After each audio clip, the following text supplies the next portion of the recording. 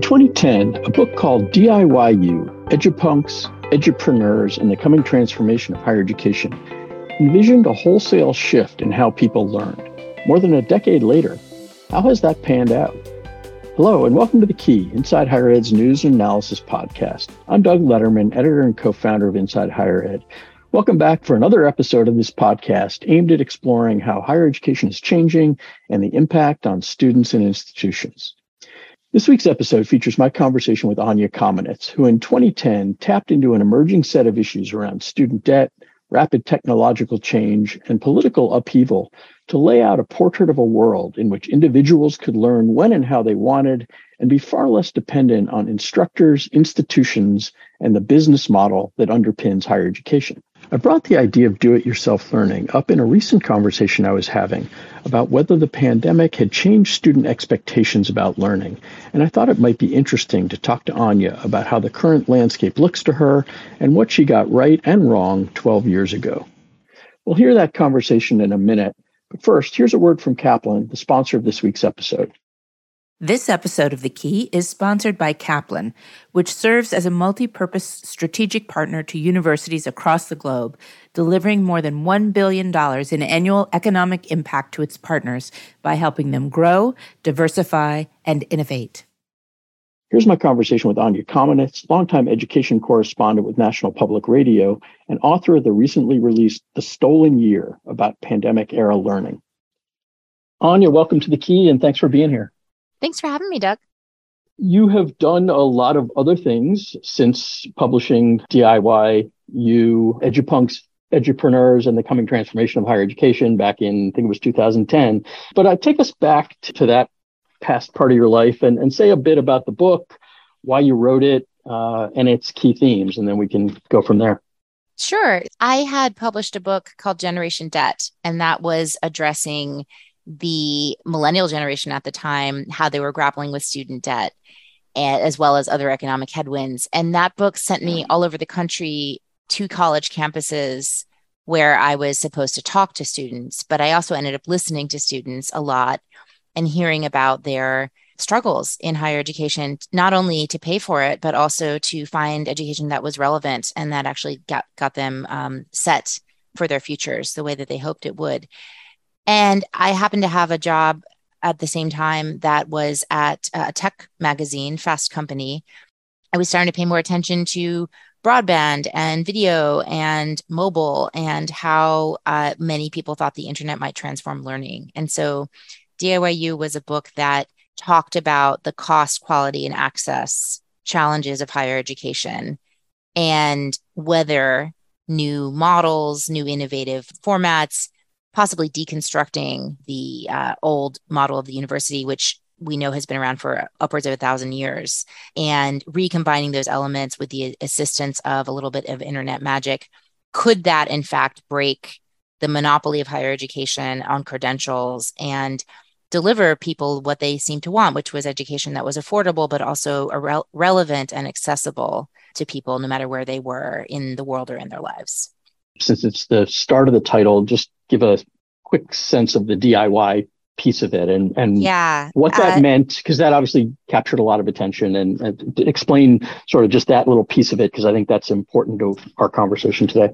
Yeah, so DIYU stood for Do It Yourself University. And I think people are most familiar with DIY in the sense of like home repairs, which continues to be a super robust category on YouTube and for self-knowledge, because that notion of kind of practical, hands-on fit with an ideology that was emerging, a punk rock application of punk ideals to education. And that actually merged with some very deep anarchist ideas. So, there are people for a long time who have said communities should be the ones who serve their own needs. And learning is absolutely one of those needs. So if you fast forward, for example, to Occupy Wall Street, which happened 1 year after DIY was published, there were libraries at Occupy Wall Street. There were lectures at Occupy Wall Street. Part of the envisioning of kind of a self-organized utopian society includes education. Lots of directions to go in from there. But one of the things that was interesting to me is that you talked about the sort of stranglehold on credentials that higher education had, and be interested in your thoughts on the extent to which it still has that.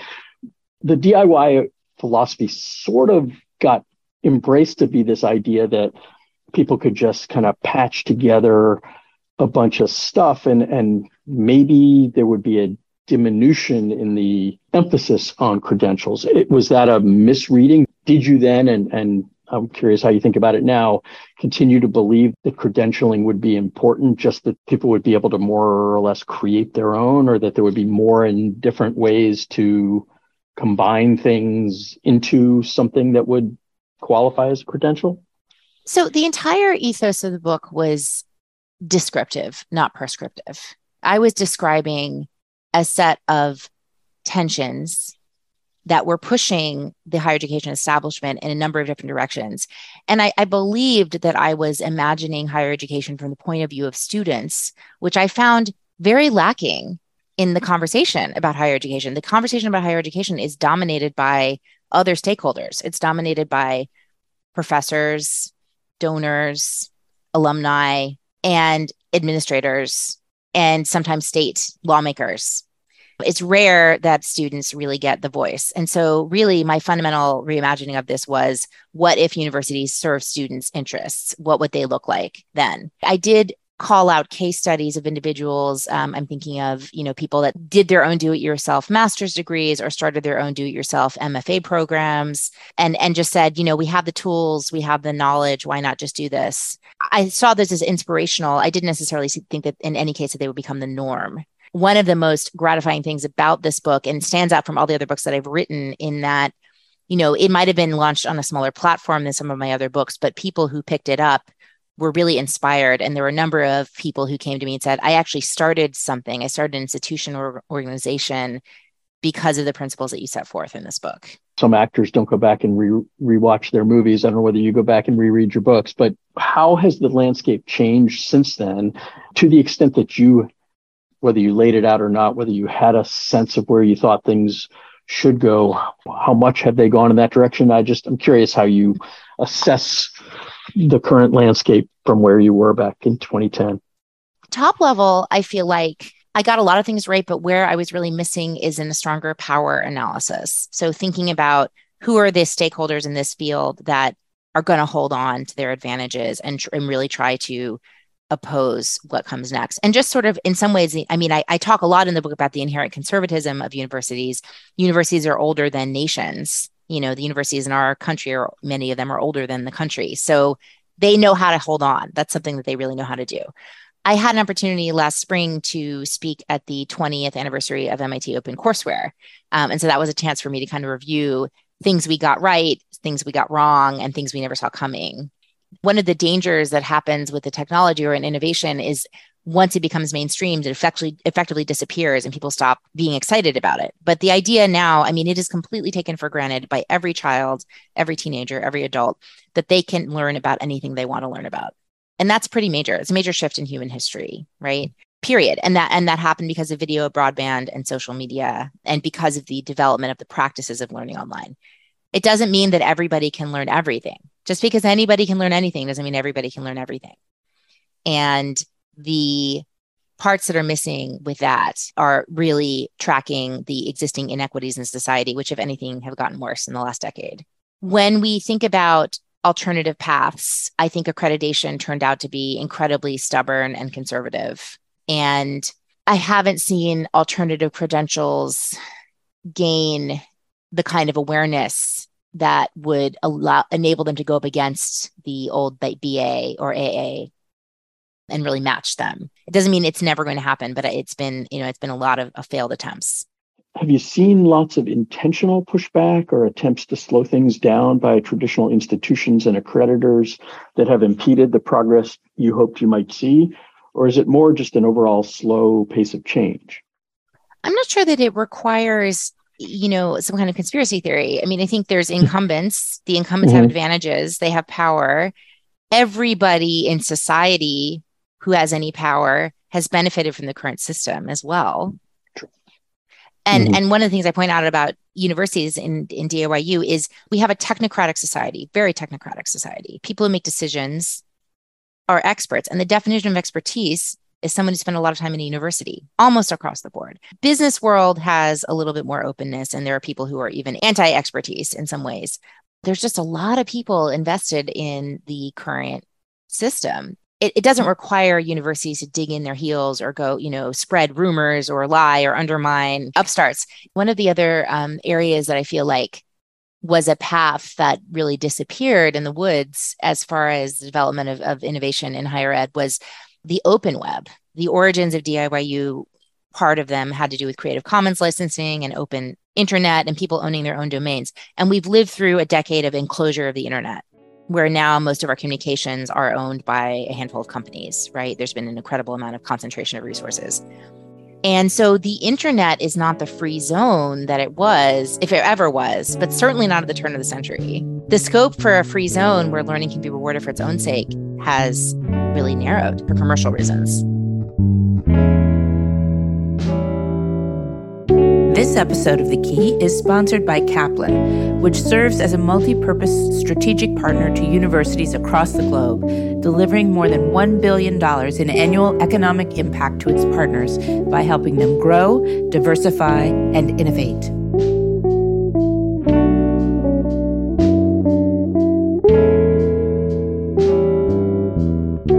Am I right in thinking that the opposite of a world in which learning is rewarded for its own sake is one in which most of the focus is on credentials of some sort?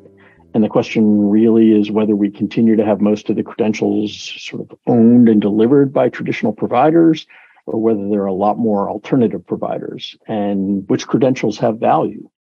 I would flip the script on this a little bit, because when you think about the fact that people have 50-year careers, 95% of learning that you do might be outside of the 16 years that you spend in formal education. And most of that learning is alternative. So sometimes people go back and get continuing education credits. Sometimes they get additional degrees. And also they do a heck of a lot of other stuff. They do, employer-based training. They do on their own learning. They do brushing up on their skills. They do reading journals. And so we all carry these portfolios. And I think that the credential is a necessary but not sufficient part of it. And I think that it's actually really interesting. I mean, this is a commonplace observation in the evolution of media, right? New forms of media rarely get rid of the old. The telegraph is almost the only example of a form of mass communication that has disappeared. We still have radio, we still have movies, right? Still have television, even broadcast TV.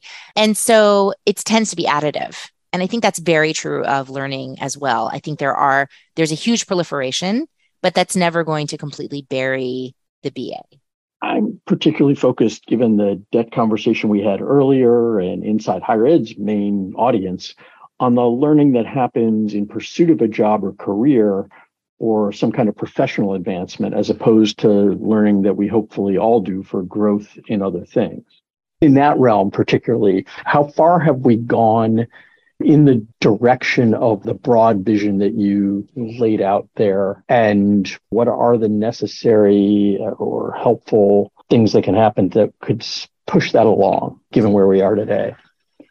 There's definitely been progress in terms of options and in terms of the level of knowledge that's available to people, openly available to people. But there has not been progress in terms of access. I mean, we just haven't seen a huge improvement in equity, in attainment of education.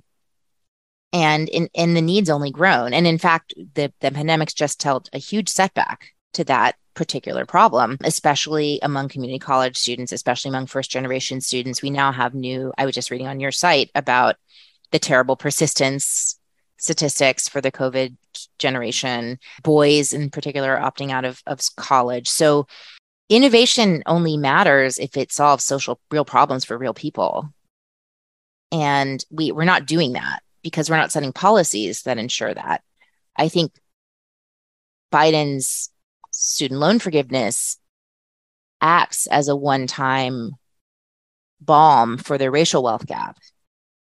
And that's a good thing. But I don't know what the long-term impact is going to be on these issues, on college tuition or college access. I don't see the direct line from one to the other. Some of the vision of alternative credentials, and we've certainly seen we see some really interesting experiments out there of credentialing more on the training side of things than in the liberal arts education side of the education and training ecosystem that are specifically aimed at closing that access gap. Places that are doing training very specifically at a no or low cost, et cetera. But these are small. These are tiny. You're right that the vision of true alternative credentials only really is delivering if it is expanding that access. Even if somehow the core system doesn't figure out how to be more equitable, you'd like to think that there would be other pathways developing. I mean, you're in these circles, in these conversations, Doug. Like, are people freaking out about the missing students? There is both selfish interest on the part of institutional leaders, which is understandable given what their jobs are and what they're responsible for. The better of them are also deeply, deeply concerned about the social impact and the societal impact and worrying. And I think I can separate their selfish concerns from their better ones, maybe, about somebody making a really short-term choice for an $18 an hour job with a $250 signing bonus that may end up in a layoff after the holidays. So I think there is definitely concern about potentially sort of short-term decision-making that may not serve people in the long term. And I think there's absolutely widespread concern that what seemed to have been limited but modest progress on access pre-pandemic has been, as you said, not just stopped, but reversed. And I think there's a lot of concern out there. I think there's pretty widespread concern. If you were to revisit these issues today, how different would your focus be? And how do you think you'd come at the same set of issues? Do you think pretty similarly? That's such an interesting question. I mean, my personal education on equity has only grown as I think more about the perspective taking that, I may not have had as a younger writer. So that's one aspect of it. I think that the awareness of the social and emotional aspects of learning has grown as well. So we all learned during the pandemic that all kinds of education can be delivered online, but we also learned the limitations of online learning, particularly for relationship building, and the corollary there with a loss of motivation and staying committed to a goal. I think one dynamic that's been underexplored that's turned up in my reporting is that teenagers all over the country were sent home from high school, but they were allowed to work in essential jobs. And the teenagers that I met drew their social lives and their sense of purpose and meaning from those paid jobs. And that is part of what made it hard to go back, and part of what made college fade into the background for those who were leaving high school. That's interesting. I know your reporting at NPR and elsewhere in recent years has, and especially during the pandemic, you quoted widely and reporting widely on learning disruption and some of the impacts of online learning. And you were obviously somebody who felt pretty strongly about the role of technology potentially in expanding access to education. Has what you've seen through the pandemic altered your sense of the role technology might play, or just what we look to it to do? I would say that it's sharpened my sense of both the affordance of technology as well as its limitations, right? So first of all, it would be very unfair to compare this sort of manic, panicked pivot to remote to what we like to do when we can do online learning in optimal conditions and environment. And it was in the middle of a pandemic and people were socially isolated. So one of the things I've often said is, there's no such thing as a remote learner. Learners are always located in a place.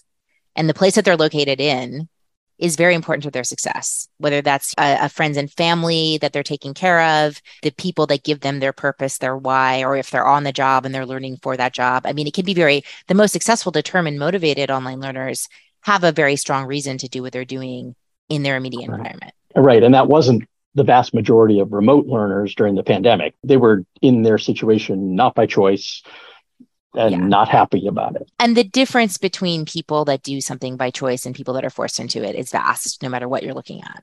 But on the other hand, we had a lot of people change the way they do their work pretty much overnight. And people that had been very reluctant to do that in the higher ed world suddenly discovered that it was just fine. That was Anya Kamenetz, author of 2010's DIYU, Edupunks, Edupreneurs, and the Coming Transformation of Higher Education, and 2022's The Stolen Year, How COVID Changed Children's Lives and Where We Go Now. Like a lot of books that envision significant transformation or disruption in higher education, DIYU probably overstated the extent and particularly the pace of change. It's certainly true that we all have many more avenues by which we can learn at our own pace and with less dependence on others. But it's also a reality that we remain deeply dependent on others to make sense of that learning, to document it, to tie it together into something that an employer might recognize. I still think we're on the long path that Anya envisioned in DIYU toward a much more diffuse learning ecosystem in which there are many more forms of learning that employers and others value, and a lot more credentials that learners can benefit from. But we'll continue to need, and I think want, a way to make sense of all that learning. And a true alternative approach to doing that is going to take a lot longer than a decade to emerge, I suspect. That's all for this week's episode of The Key. I'm Doug Letterman, and until next week, stay well and stay safe.